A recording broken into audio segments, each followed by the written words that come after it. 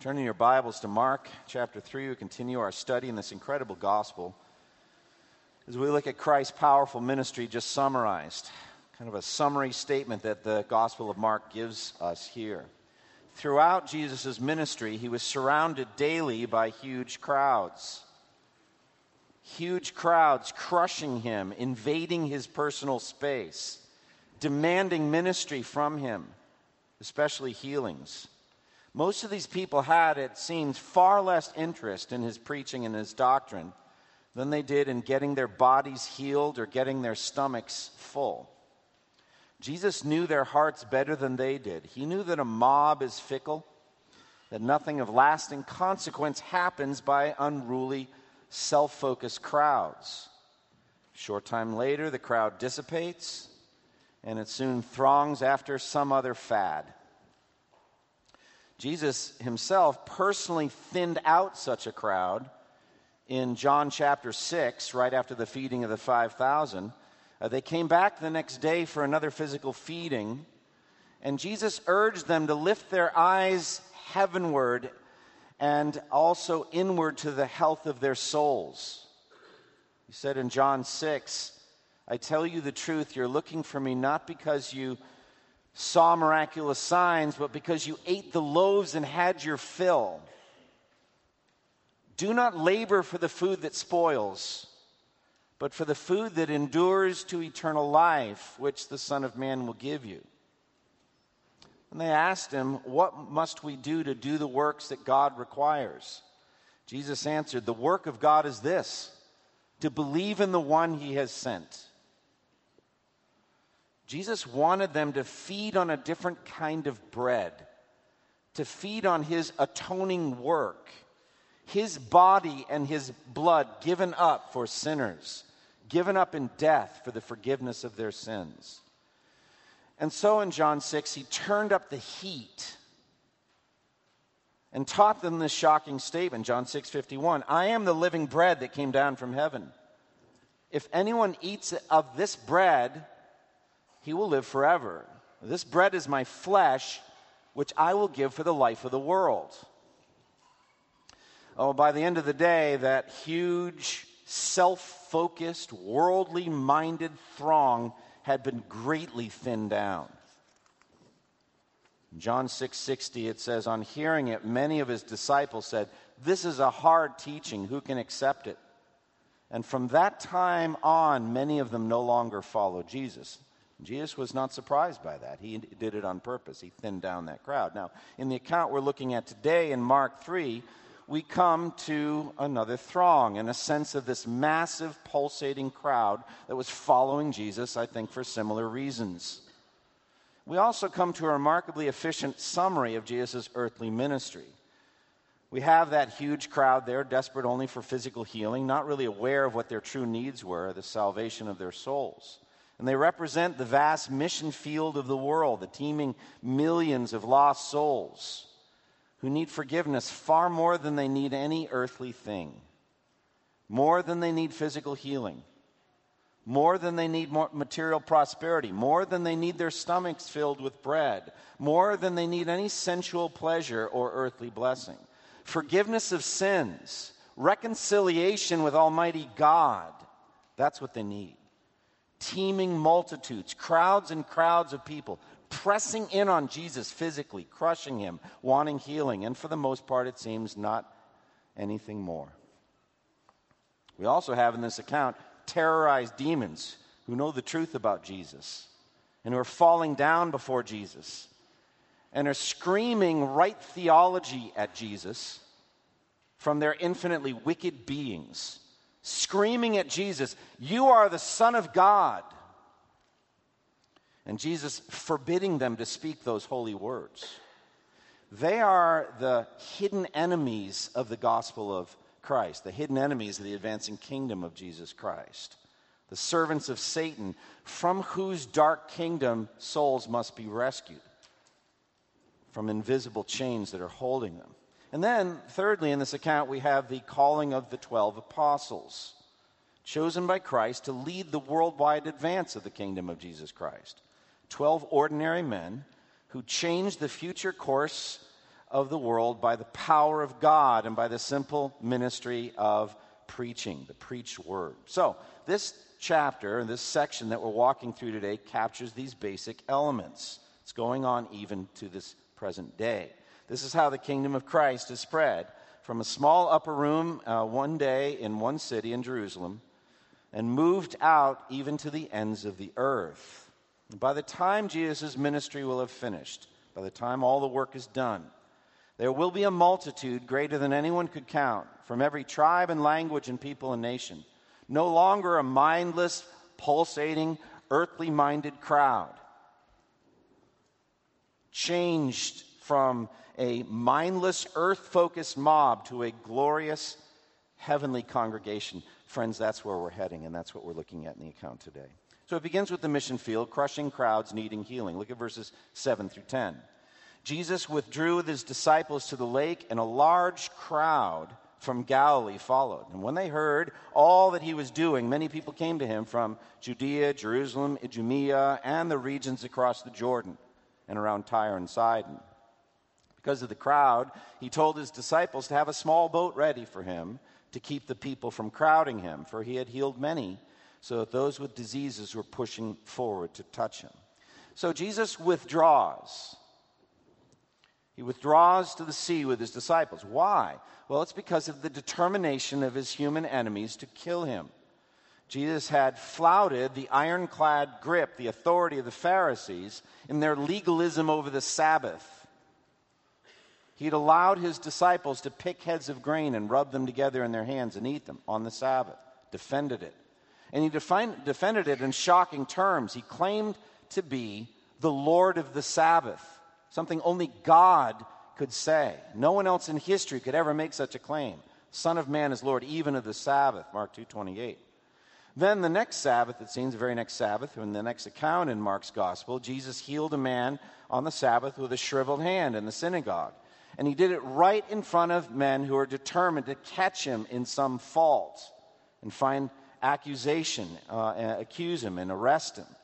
And he defended it with a clear question, Mark 3:4, which is lawful on the Sabbath? To do good or to do evil, to save life or to kill? And after healing this man, this was the reaction of his enemies in Mark 3:6. The Pharisees went out and began to plot with the Herodians how they might kill Jesus. Verse 7, Jesus withdrew. Jesus withdrew to the Sea of Galilee. It was not yet his time to be arrested and brought to trial. It was too early for that. And so he works a strategic retreat. Knowing the mind of his enemies, knowing what they were intended, he retreats. He gets away from them, temporarily kind of turning the heat down under the pot lest it boil over too soon. But along with this, we have a huge crowd following. By this time, Jesus' reputation as a healer has spread far and wide. We've seen this openly asserted in Mark's gospel, Mark 1:28. News about him spread quickly over the whole region of Galilee. A few verses later, in Mark 1:32, it says, that evening after sunset, the people brought to Jesus all the sick and demon-possessed, and the whole town gathered at the door.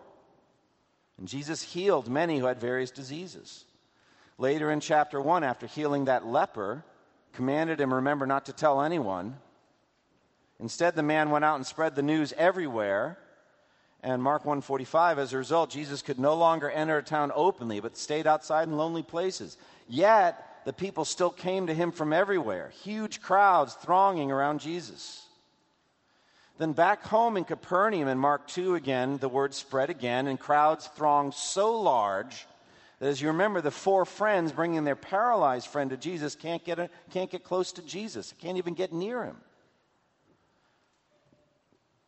And so they had to destroy the roof to get the paralyzed man down in front of Jesus. Mark 2:2. So many gathered, there was no room left, not even outside the door, and he preached the word to them. So huge throngs. And again, after Jesus healed the paralyzed man and linked it to his authority to forgive sins, so that you might know that the Son of Man has authority on earth to forgive sins, he said to the paralyzed man, rise and walk, and he did. Took up his mat and went home. And the reaction is again huge in Mark 2:13. A large crowd came to him, and he began to teach them beside the lake. Then later at Levi's house, a huge crowd of tax collectors and sinners gathered. And there seemed to have been a massive revival there as many of them turned to Christ, turned to faith in Christ. But again, a huge throng. So by the time we get to today's account, the news about Jesus as a healer has spread far and wide. And even larger crowds are coming. Look again, verse 7 through 10. Jesus withdrew with his disciples to the lake, and a large crowd from Galilee followed. In verse 8, when they heard all he was doing, many people came to him from Judea, Jerusalem, Idumea, and the regions that crossed the Jordan around Tyre and Sidon. Because of the crowd, he told his disciples to have a small boat ready for him to keep the people from crowding him, for he had healed many, so that those with diseases were pushing forward to touch him. So we see the diversity of this huge crowd. They're from Galilee, his hometown. They're from Judea and Jerusalem, the southern part of Israel. Jews, no doubt, hearing what Jesus was doing, wanting to come. Then Idumea and the regions across the Jordan around Tyre and Sidon, it's listed there. It's a mixed crowd. Almost certainly many Gentiles are included at this point. The region of Idumea was southwest of Judea, basically made up of Edomites, descendants of Esau, the Greek name for Edom. Tyre and Sidon were merchant cities, port cities, Gentile regions on the Mediterranean shore. So the size of the crowds are huge, and it's a mingled group, probably Jew and Gentile together. The text calls it a great multitude. And there's an urgency in the crowds. The people were crushing Jesus. They're pressing in on him. Remember that Jesus ordinarily liked to heal individually by touch. There's no account of Jesus doing mass healings. And so it seems like he did it one at a time. There's a real bottleneck where he wanted to interact with people, even to touch them. Sometimes people would be healed just by touching his garments, like the woman with the bleeding problem that we'll read about, God willing, later in Mark 5. And then again in Mark 6, verse 56, it says, wherever he went, into villages, towns, or countryside, they placed the sick in the marketplaces, and they begged him to let them touch even the edge of his cloak. And all who touched him were healed. So this huge throng of people threatened to crush Jesus with their urgent needs. And it's pretty obvious what their motive is, pretty obvious what they want. They want physical healing. But when you're hurting, when you're sick, when you're dying, when you're disabled, when you're crippled, blind, leprous, paralyzed, or a loved one is any of those things, it seems like there's nothing else you care about but having that pain alleviated. Nothing else matters. And here's Jesus. Remember the elements of his healing ministry that we zeroed in on a number of weeks ago. Jesus' healing ministry was successful in every case. It was universal. There was no one he could not heal. There was no disease he couldn't address. It was effortless. His physical healings were effortless. Instantaneous. People were healed instantaneously, as though they had never had the malady at all. The leper's skin is instantly restored. The man with the shriveled hand, it's like his hand was always working, normal and fine. As I said, his healings were personal. He wanted an interaction with them. Well, this is big. His healings were free. All right? He didn't charge anything. He said to his disciples when he sent them out to heal, freely you have received, freely give. And the healings were varied. He handled different cases different ways. It was something different every time. That was Jesus' healing ministry. Now, their urgency bordered on rudeness. Born from desperation, verse 10, for he had healed many, so that those with diseases were pushing forward to touch him. I mean, the crowd was wanting to crush him. They're falling in on him, falling down in front of him, pulling on him, pleading with him, pulling on his garments. That's what it was like. Desperate and sad people. Jesus, a man of sorrows and familiar with suffering, drinking in all of that misery, as if absorbing it like a sponge into himself. And so it was difficult for he and his disciples to do anything normal. For him to eat or rest or take a break or do anything. It was impossible.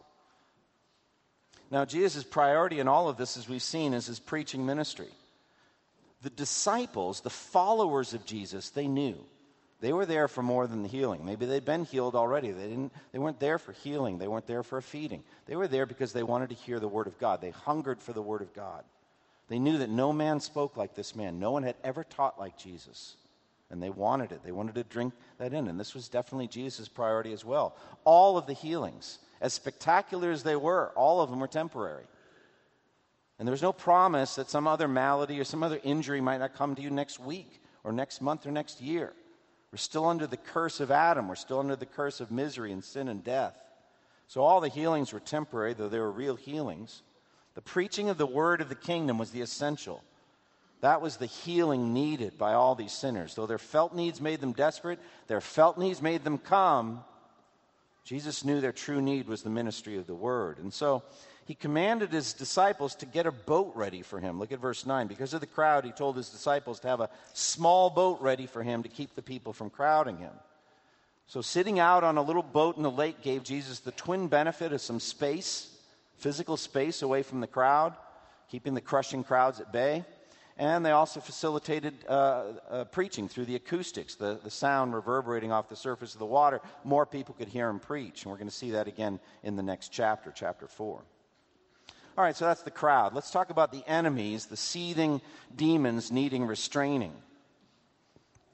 Look at verse 11 and 12. Whenever the evil spirits saw him, they fell down before him and cried out, "You are the Son of God." But he gave them strict orders not to tell who he was. Again, the demons. Again, the unclean spirits. This has already been a big theme in Mark's gospel, and it's going to continue to be. Demons are spiritual beings. They're fallen angels or rebellious angels. Here in the text, they're called unclean spirits. They're filthy. They're vile spiritually. They're polluted. They're morally dark beings, twisted in their inner beings. And Jesus' authority over them is strong evidence of his deity and the power of his kingdom.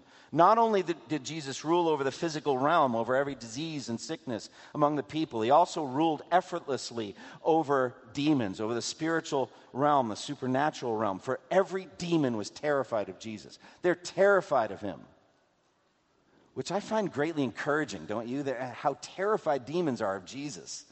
I just want to hide behind Jesus. Yeah, just get behind him, because the demons that are still active, though we don't see them, they didn't retire after Jesus ascended to heaven, but they're still invisibly active, doing their mischief.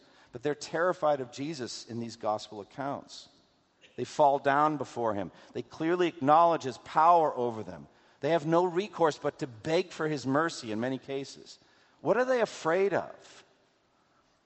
Well, they're afraid of him. And they're afraid that he's going to torture them before the appointed time. They fully expect to be tortured in the lake of fire. None of them are in the lake of fire now. No being is. That's in the future.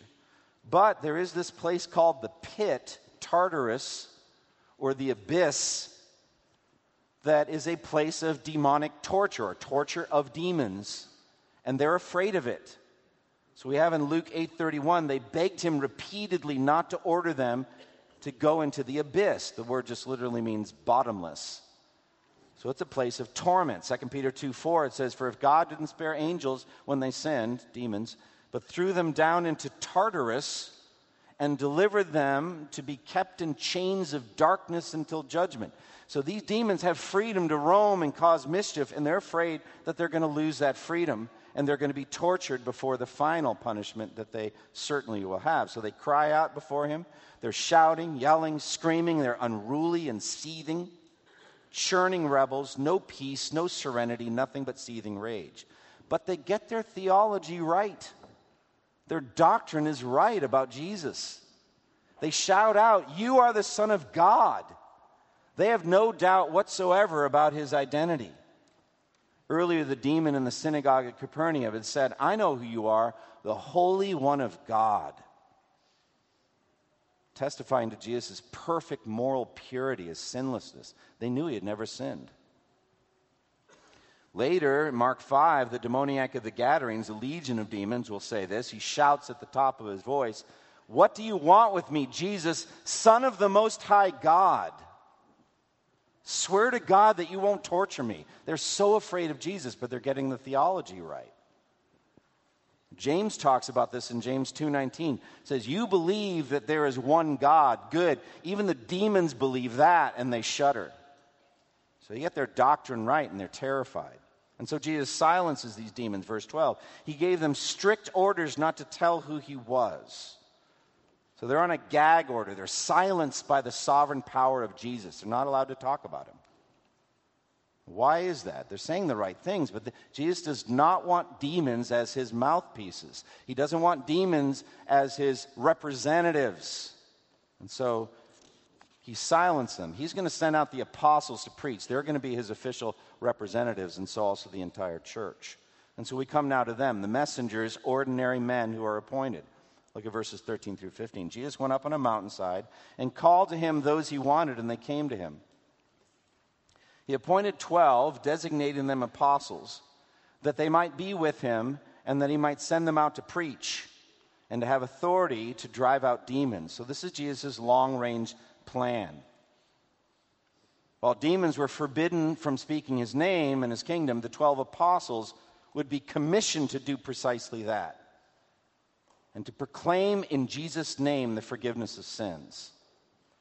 These apostles would, at the human level, be the foundation of the church that would come.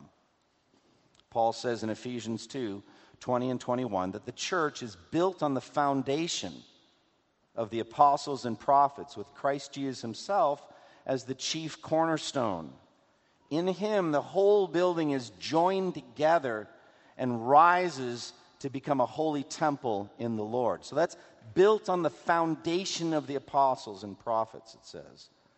So these apostles were sovereignly called, and they were appointed by Jesus. He went up on a mountainside. Well, why is that? As usual, it was a place of isolation for him, a place of prayer, a place where he could have intimate fellowship with God. So he went away from the throngs to pray. Luke 6 tells us at that time he spent the whole night in prayer. He spent all night in prayer.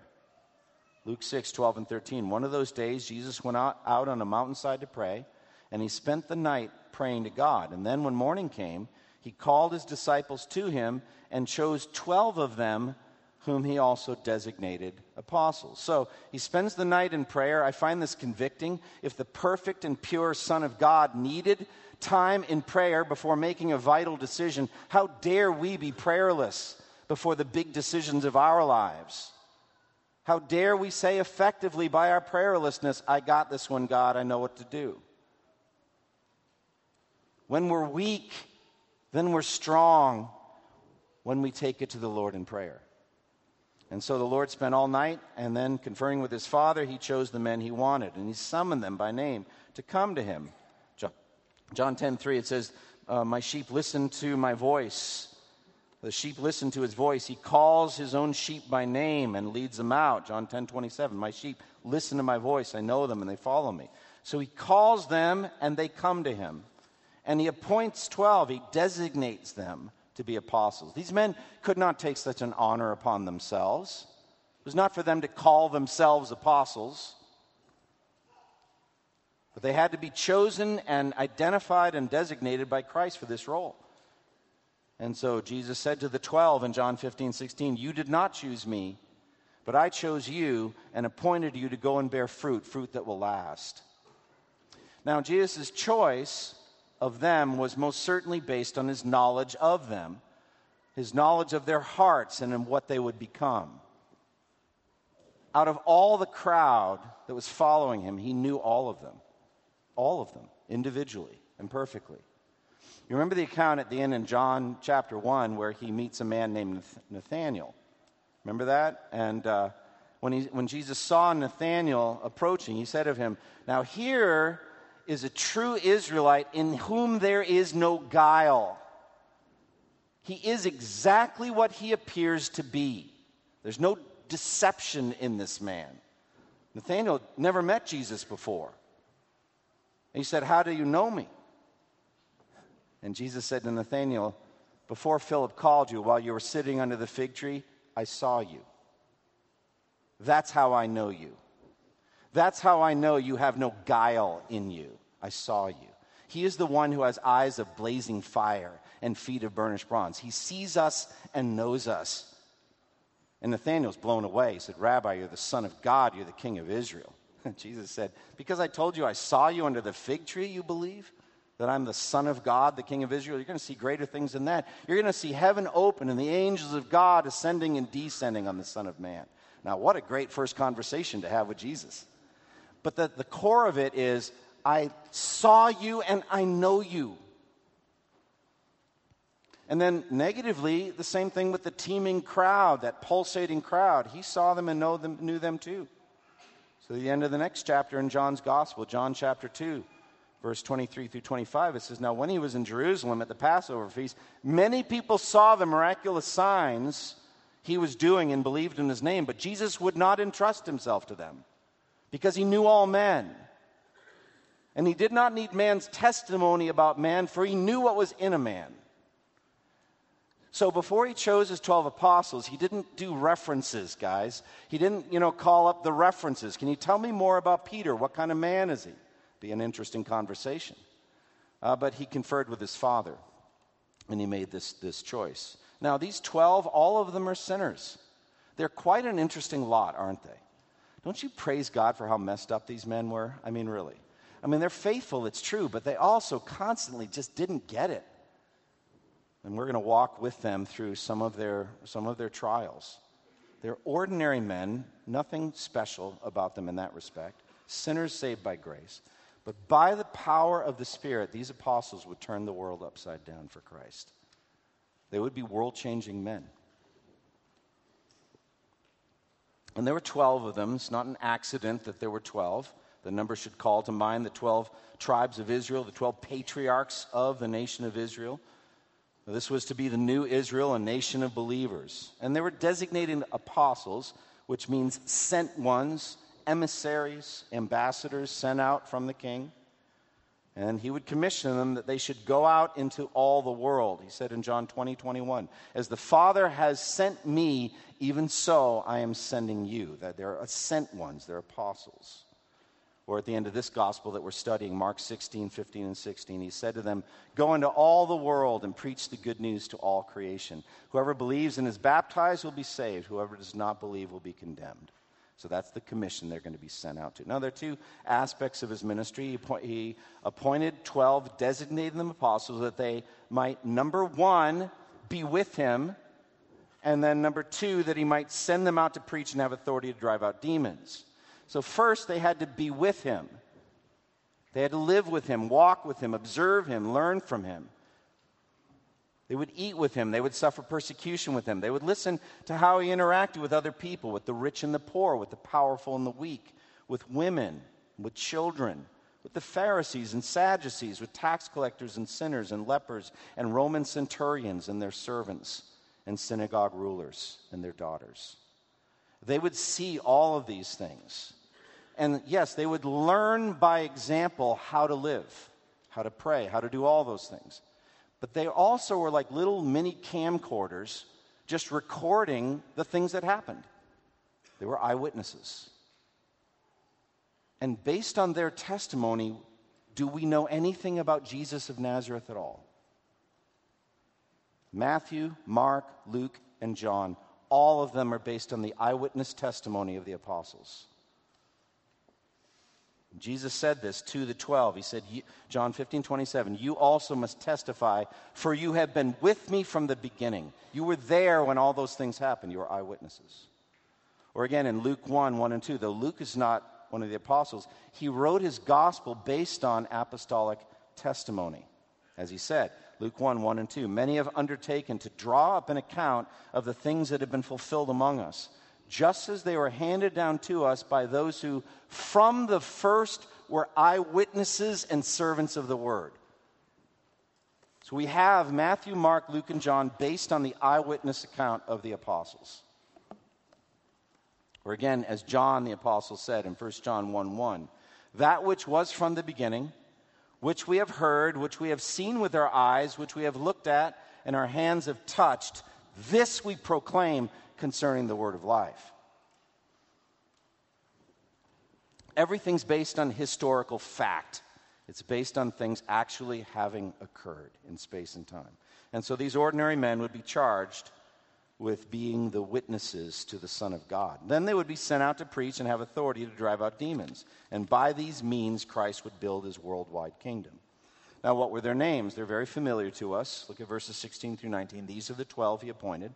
Simon, to whom he gave the name Peter, James, son of Zebedee, and his brother John. To them he gave the name Boanerges, which means sons of thunder. Andrew, Philip, Bartholomew, Matthew, Thomas, James, son of Alphaeus, Thaddeus, Simon the Zealot, and Judas Iscariot, who betrayed him. So in all the lists of the 12 apostles, Simon, Peter, is always listed first. The name Peter is a nickname, Rock. He was a natural-born leader. He was impetuous, occasionally a speak first, think later kind of person. But he also would be the first to testify among the 12 that Jesus was the Christ, the Son of God. He would have to be deeply humbled of his pride, broken down by God, and then built back up and restored by Christ, and then used in a mighty way on the day of Pentecost to preach that sermon that led to the conversion of 3,000 people. Simon Peter. Then you've got James and John, brothers, sons of Zebedee, called the sons of thunder because of, I think, their boldness in wanting to call down fire on a Samaritan village that would not let Jesus pass through. You know, like modern day Elijah. Lord, do you want us to call down fire on that Samaritan village? And Jesus rebukes them. But he also gives them this nickname, Sons of Thunder. And isn't it beautiful? James was the first of the 12 to be martyred, beheaded by wicked King Herod. John would write 5 books of the New Testament, including the priceless Gospel of John, and the incomparable book of Revelation, the close of the canon, and then his 3 epistles, 1st, 2nd, and 3rd John. And he's known as the apostle of love. And so an amazing work that God did in John to transform him in that way. But these 3, Peter, James, and John, were the inner circle of the 12. They were the ones that were with Jesus up on the Mount of Transfiguration, selected for that. They were the ones who were called apart from the other 12 to be with him in Gethsemane and to be with him in his final hours on earth. Peter, James, and John, the inner circle. Then you've got Andrew, Peter's brother. He was known for constantly bringing people to Jesus. Everywhere he is, he's bringing people to Jesus. Wouldn't it be great to be an Andrew in our present day? And then there's Philip from Bethsaida, same hometown as Peter and Andrew. He was the one that would say, show us the Father and it's enough for us. And Jesus would say, don't you know me, Philip, even after I've been with you all this time? And then you got Bartholomew, who was led to follow under the influence of Philip in John 1:45. Most likely, many scholars think that he was Nathanael. Don't know for sure, but it's quite possible. The very Nathanael I was talking about earlier was indeed Bartholomew. Then you've got Matthew, also known as Levi, the tax collector, who we were introduced to a few weeks ago. Then you've got Thomas, called the twin. He's very famous, isn't he? The doubting Thomas individual who missed Sunday worship. Don't miss Sunday worship. Look what you're going to miss. And he missed that bodily appearance of Jesus raised from the dead. And he said, unless I put my finger in the nail marks and put my hand in the side, I will not believe in the resurrection. And so a week later, Jesus came and gave him the privilege that he wouldn't give to any of us, which is of actually touching the body, the resurrected body of Jesus. And why is that? Because he's one of the 12. He's an eyewitness. And he said, go ahead and do it. Touch my wounds. Touch my body. Touch me and see. The spirit does not have flesh and bones, as you see I have. And then he said, stop doubting and believe. And he did. He said, my Lord and my God.